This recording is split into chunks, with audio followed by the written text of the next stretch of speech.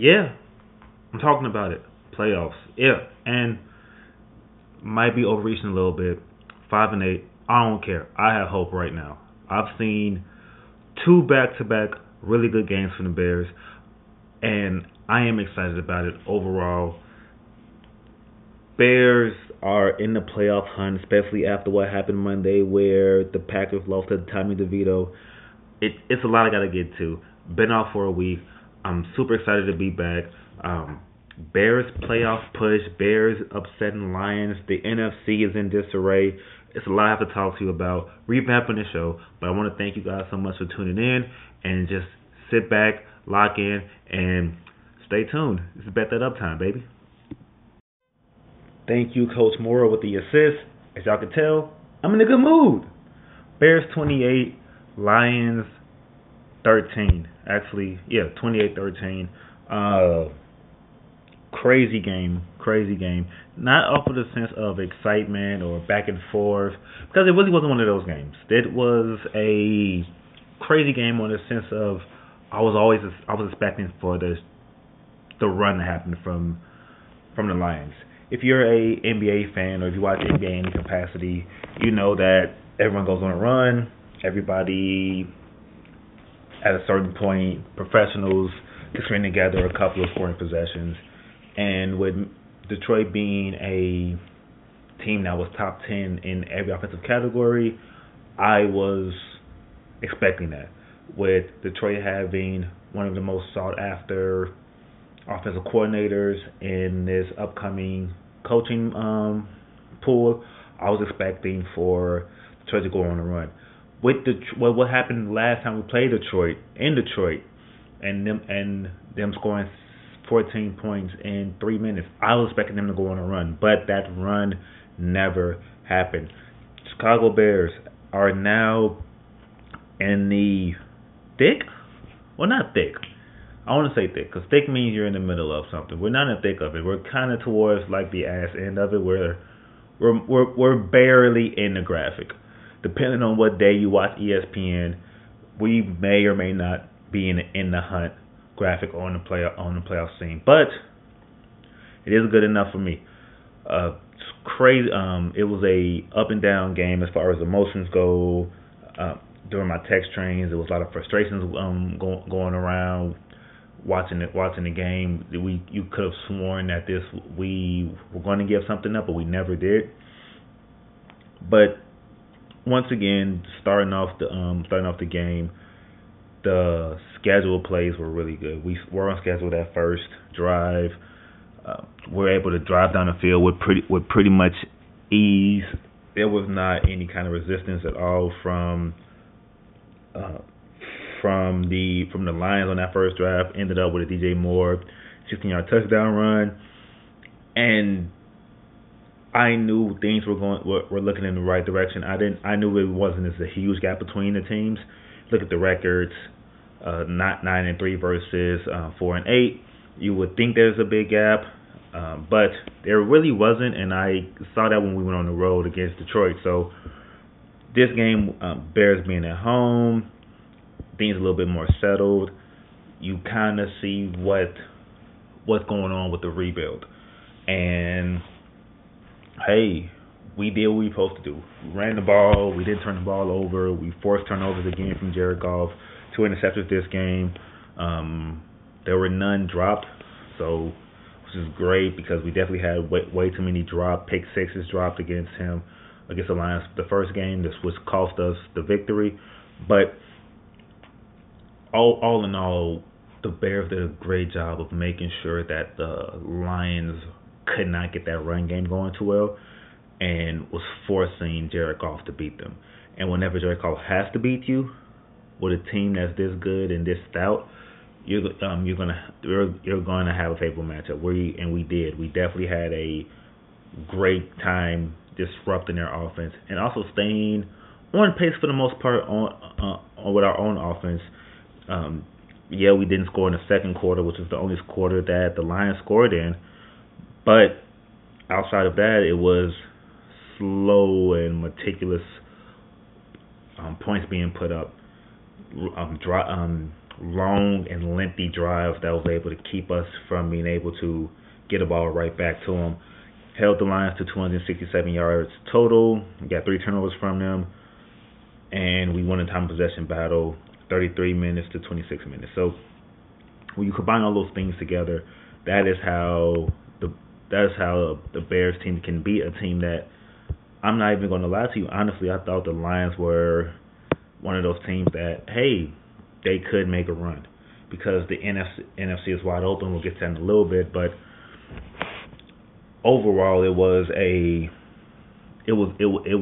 really huge to be able to come in and be able to get a victory like this. Was some missteps on the offensive side of the ball. There was a really weird play call. It was a 3rd and 2. We went quarterback dive. He got stopped, and on 4th down, they went for a wide receiver toss to DJ Moore, and it got stopped as well because DJ Moore was in the backfield, and the entire team knew that we were about to run that toss. So Getsy he has creativity, but sometimes you have to understand as a coordinator, as a coach, when to be creative and when not to be creative. And 3rd and 2, don't get creative too much. If you're going to go for it on 4th down, run the ball up the middle, go with your strength, see what can happen, and then we're going to see how things matriculate down the field as far as what happens on 4th down. But speaking of 4th downs, the play of the game, I'm going to say straight up was the sequence of the game. So 3rd down, pressure. I believe it was Comiskey. I think it was Comiskey that got pressure on Fields. He steps up in the pocket, gets wrapped up by his legs, going down. He throws the ball out. The referee saying that it was a incomplete pass, but not intentional grounding, because the defender affected how the ball was thrown. Therefore, the ball could not get to the line of scrimmage. Therefore, it wasn't a penalty. A lot of Lions fans were on Twitter and on the comment section, just upset about the fact that the refs cost them the game, and I can 100% tell you that the refs and the NFL have no kind of incentive on making sure the Bears win. Now, if it was the Chiefs, I'll give you that. Like when you guys played the Chiefs first game of the season, and there was some questionable calls here and there when the left tackle was getting false starts every single play, I'll say, you know what?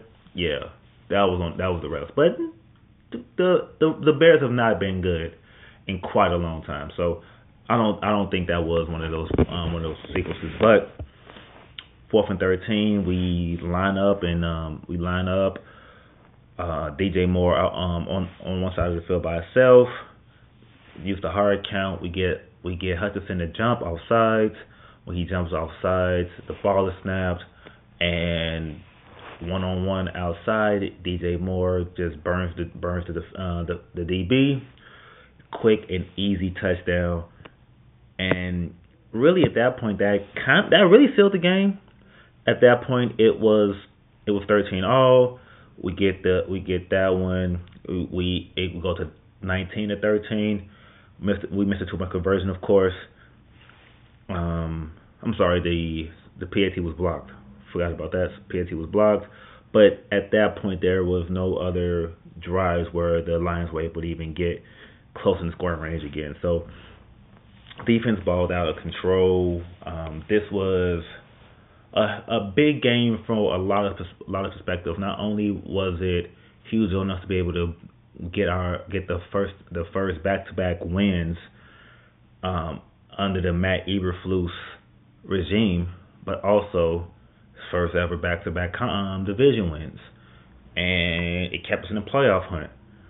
Also, it made we're not going to win the division, but it put the division kind of in jeopardy a little bit, so that we're not sure who's going to get it, because it's still tight between a lot of other teams. No, yeah, we'll have to win down the Lions to lose out to win the division, but other things are in play now. Now the pressure's on Detroit to be able to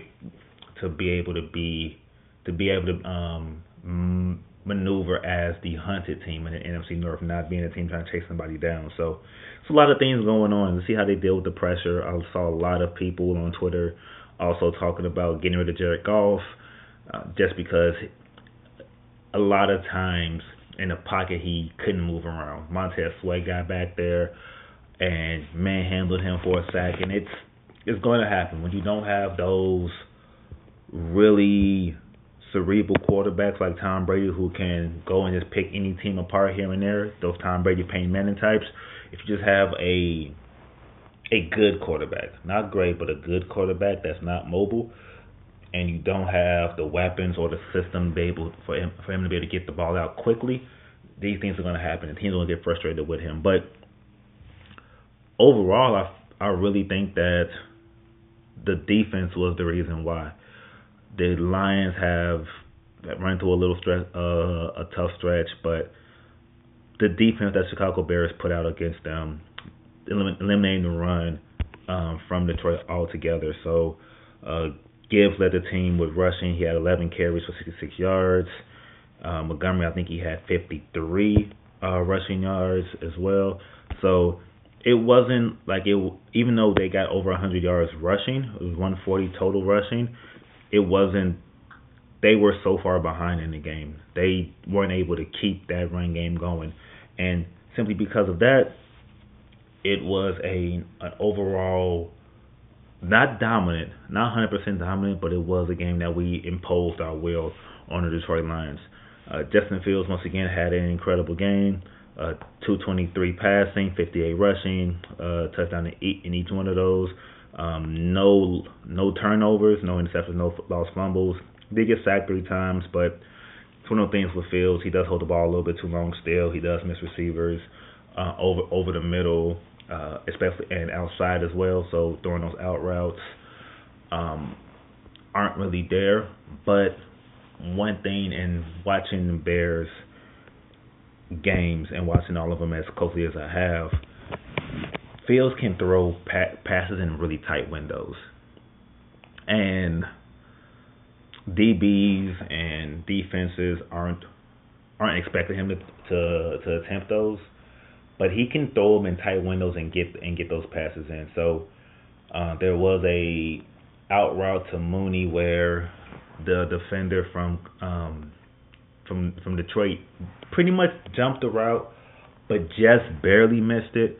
And Mooney was able to get his hands on it and run up the sideline for a few yards after catch as well. So this was probably one of the better games I've seen from Mooney as well, as a number really 3 option in our offense now, because Komet is the number 2 option now.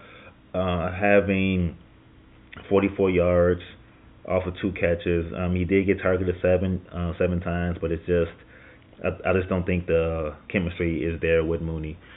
But overall, there's a lot of different high quality things that we can do, that we were happy about. Fields using his legs a lot, making plays that a lot of teams won't be able to stop or defend. It's really great, and it puts another wrinkle into the rebuild, because there isn't a quarterback in the draft right now that significantly improved the Bears. Yes, you may say that Caleb Williams is more exciting and gets rid of the ball quicker than Fields, or Drake May has a better arm talent than Fields, even though I wouldn't say that, but some people have said that. But the biggest thing for me is that with the combination of how he can throw the ball deep, his rapport with DJ Moore, and the fact that he can outrun a lot of people on defense, there isn't a significant upgrade in the draft right now for us to say, like, hey, we need a quarterback with the first pick, even though we're a French playoff team right now. So this was a big win. This was really great. I want to get right back. I want to go right into good, bad, and ugly for the game. So good is really our morale for the Bears team. So as fans, you know what? I don't want to talk about all fans, but me being a fan in general, I have not been this excited as a Bears fan since the day of the double doink against the Eagles. Every year after that has been filled with disappointment and angst and just waiting for the season to be over so I can watch like real football in my eyes. But we have a legit defense. We have a quarterback that can get people the ball. We have a number one receiver now. So things are coming together. It's crazy to say that, but we're hopeful. We not only are we hopeful, we still have number one pick still because Carolina can't buy a dub. So we're gonna have 2 first round picks at the very least, and 2 top tier talents coming to Chicago on a team that is either a playoff team or a French playoff team is going to be great for us in the long run. So just overall, just amazing kind of game, and the morale for the Bears fans are all the way up. But on the bad side, on the opposite side of that coin, I'm going to talk about the Detroit Lions fans. So things have not been great in the Motor City, and it's crazy just because they started the season off, I don't want to say so strong, but they really had a good start to the season overall. So once again, you beat the Chiefs on Thursday Night Football to start the season off, and even though you lose to the Seahawks next week, you run out 4 straight wins. So beat the Falcons, Packers, Panthers, and the Bucks. You get humbled by the Ravens, but then you come back and you win 3 straight: Raiders, Chargers, Bears.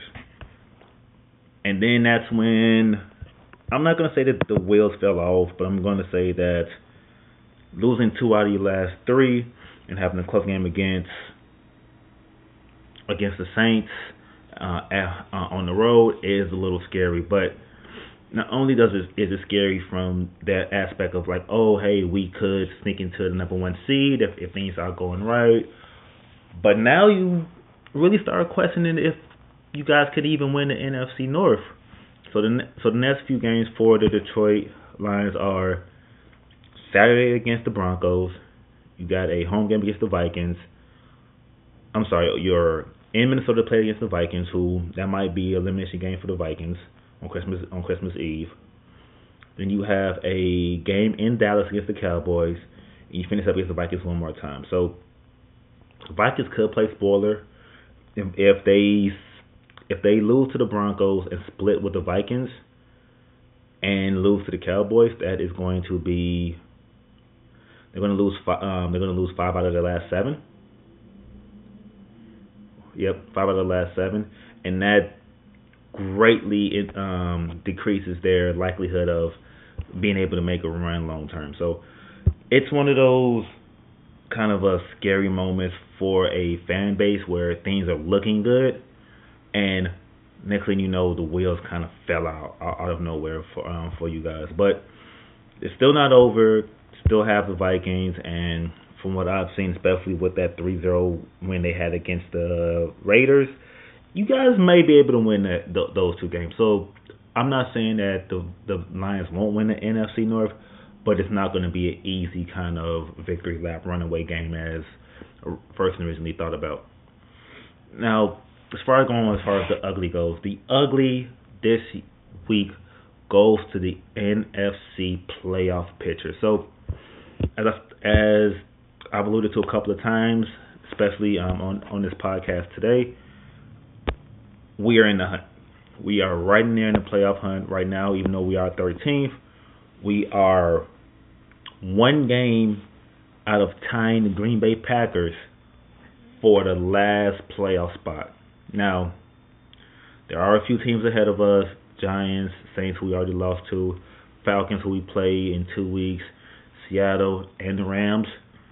But we still have a puncher's shot of making the playoffs, especially because we do have a game against the Packers coming up at the end of the season. So, just looking at the overall playoff picture, so you have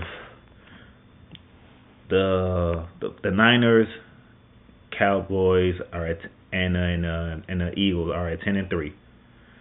Detroit is at 9-4, who more than likely is going to have a home playoff game. Then this is when things get kind of convoluted a little bit. You have Minnesota at 7-6, but they don't have a quarterback at all. Kirk Cousins isn't there, and Josh Styles was benched, so you can see them sliding. Green Bay just lost to Tommy DeVito on Monday Night Football. They're at 6-7. Tampa's at 6-7 as well, but out of the NFC South, there's going to be one person make the playoffs out of that division, so we're not really too concerned about what's going to happen with the NFC South. That doesn't really affect what's happening with the playoff push. But then you have the Rams at 6-7, Seattle 6-7, the Falcons at 6-7, Saints all at 6-7 as well. So it's a log jam right here, and on that French playoff team. And honestly, there's some tough games there. Green Bay goes against Tampa. It's not an automatic win. Cincy will be favored to beat Minnesota. The Rams will play Washington. They should win that one. But the Seahawks play the Eagles. That might be a loss. So there's a lot of influx and a lot of things that could happen. But the playoff picture is going to be ugly all the way up until the end of the regular season. There is no way around it. There's going to be a lot of weird stuff in the NFC. Tampa probably is going to have a home game against whoever doesn't win the NFC East, whether it's going to be the Cowboys or the Eagles. Whoever loses the NFC East will have to go on the road against Tampa. So it's just going to be a lot of craziness going on. But overall, the playoff picture is the ugly part in the NFC. We're going to see what's going to happen. But as of right now, we're in the hunt. That's all we can ask for. So give me 1 second. We're going to get right into this preview of Bears-Browns and see what's going to happen with this week coming up. Week 14, Paul Brown Stadium. Browns, Bears. Battle of teams that wear orange, even though I feel that the Browns have the ugliest color combination in all of NFL. Like brown, orange, and white are just ugly colors to put together any way it goes. But what's not ugly is how good a defense is. They are the number one defense in passing, number one overall total defense, and top 10 in pass defense. And they just came off a victory against the Jacksonville Jaguars, where Joe Flacco threw for over 300 yards, 3 touchdowns, and 1 interception. They're second in the AFC North. Looking like a playoff team. Actually, if I actually looked at the AFC playoff picture, the Browns are in the 5 spot, so they aren't really worried about not making the playoffs as long as they keep steady with victories. Hopefully they lose this week anyway. The line, they have the Browns are favored by 3 points at home. And the over-under is 30.0, I believe. Let me check this again. The last time I look at the line now is over-under, 37.5. So Vegas thinks it's going to be an ugly one as well. From what I looked as far as the key matchup will be in the trenches. So the Bears come in as the number 2 team against the run, and the Browns are number 10. And you can run against the Browns. The biggest problem is that most times the Browns are up, and that pass rush they have against you is so deadly that you don't get a chance to run the ball in the second half. You don't really get a chance to. But this week is going to be a little bit of a strength versus strength kind of feel, especially when it goes to the biggest matchup, which I think will be Braxton Jones versus Myles Garrett. Myles Garrett has been rushing, has been lining up on the left side, right across where Braxton Jones is, and the strength, speed, the long arms of Myles Garrett is going to be a problem. This year, he already has 13 sacks. Having 13 sacks 13 weeks into the season is outrageous. He is a man amongst boys most times. He's either too fast or too strong for a lot of left tackles. I think Braxton Jones can hold up a lot, but it won't just be on Braxton Jones. I think this is one of those games that Getty needs to be able to say, hey, we need to chip on that side to make sure that Myles Garrett isn't going one-on-one against our left tackle. Just chip a line, take a running back in here or there. Let's help out where we can. Fields get the ball out of his hand quickly as possible. That does not mean screens. Doesn't mean screens. It just means that, hey, don't sit back with the ball too much. Get a 3.5 second drop. If nothing's open downfield, which probably we will struggle with getting open downfield, just because even though their big time cornerback Ward has been out for the last 4 games. He's questionable now. Emerson has 4 interceptions, two last week against the Jaguars. So it's going to be tough to be able to get those deep balls to DJ Moore this game. But we need to be able to. It's going to be a game that Justin Fields will have to win with his legs. And Rocco and Khalil Herbert, they're going to have to tote the ball as well and be able to get those tough yards on third down. I remember it was maybe 2 years ago during Justin's rookie year when we played against Cleveland, and he was sacked 7 times, and we didn't have any answer for any of their edge rushers at all. We shored up the offensive line, and so now I think we have a better shot at this. Now, it's going to be a tough one. And realistically, I don't want to bet against the Browns. I don't want to say that we're going to win this game. I don't want to say that, hey, this is going to be the game that we take control and win and all this other stuff. Realistically, I should say the Browns are going to win this game. But then I looked at the stats, looked at the game that the Browns played against the Jaguars, and Joe Flacco has to beat me. Like, Joe Flacco, at 38 years old, has to throw the ball all over the defense and get away from Montez Sweat in order for the Browns to beat us. Like, he has to have a incredible game against us, because I don't think that Kareem Hunt and Jerome Ford are going to get enough rushing yards to be able to salt this game away and make it so that we're not going to be able to win. They won't be able to out-physical us at the line of scrimmage, especially in the middle. So, am I really afraid of Amari Cooper and Njoku? I'm not. Am I afraid of Joe Flacco? I'm not. Do I think that we can at least get a pick off of him? Yes. There's a lot of variables in this game, but I think just because we're running a high streak, and if we want to go quarterback Flacco right now versus Justin Fields, I'm going to go Justin Fields. It might be a homer pick. It is what it is. I'm fine with it. I have hope. If we win this game, then the schedule looks pretty good to go run the gauntlet and have a winner gets the playoff kind of feel against the Packers again. But for right now, I'm going to say I'm going with the Bears in the slugfest. I'm going to say 19-14. Bears win. But switching gears, and usually at this point I will go and talk a little bit more about a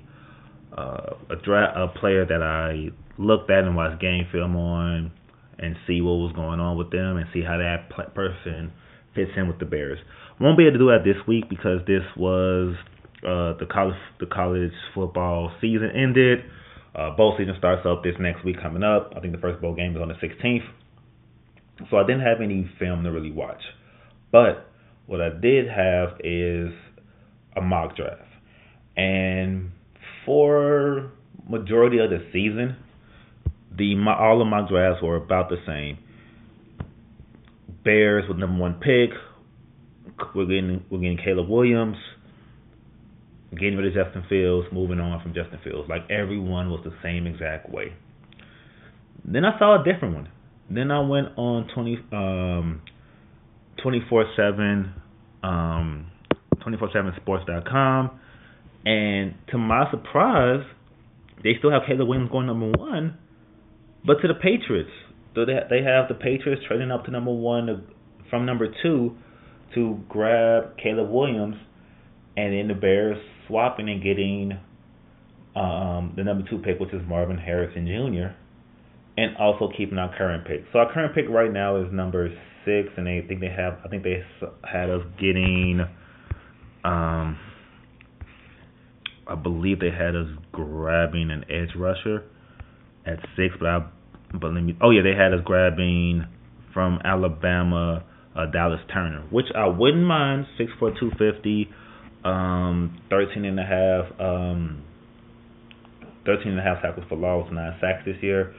Really good. Want to take a look at him when Bama plays against Michigan in I believe it's the Orange Bowl this year. But with us winning as many games as we have and looking at the schedule, especially going forward, Falcons and a lot of other winnable games coming up on the schedule, I think we'll be picking a little bit later with our own pick. So I have been looking, and I've said this name a couple of times in the pod before, but I'm looking at Jared Verse, 6'4", 260, edge rusher from Florida State. He's a game changer, and putting him on the other side of Montez Sweat really makes things a lot better for us, especially when it comes to rushing the quarterback and still being able to play our cover 2 when need to. When I looked at the scouting strengths and weaknesses, I saw a lot of good things about it, but one of the biggest things I saw that really kind of got me excited about grabbing him and what's going to happen is that he runs a 4.95 at 6'4", 260. Pretty elite speed. Having him on the opposite side of Montez Sweat, who was going to bull rush and beat people off the line that way, and now we're looking at a guy who's going to be able to just speed rush and come off the backside and be able to cause pressures as well. It's going to be a really great thing. So honestly, right now I'm looking at Jared Verse and Marvin Harrison to add to this team, grabbing a safety in the second round and potentially a center and a guard in free agency to be able to shore up the holes that we have on our offensive defensive side of the ball. So there's we have a lot of different avenues we can go at. There's a lot of flexibility we can go at as well. But looking at what we have now, I'm really excited about getting an edge rusher and another weapon to be able to throw the fields, because it looks like Mooney might be out of here, and we really don't have another receiver. So really excited about this. So take a look at that's all I have for this week. I really appreciate y'all once again for tuning in, downloading. Thank y'all for listening to the Passion Project. But until next time, I want to let y'all know, just bet.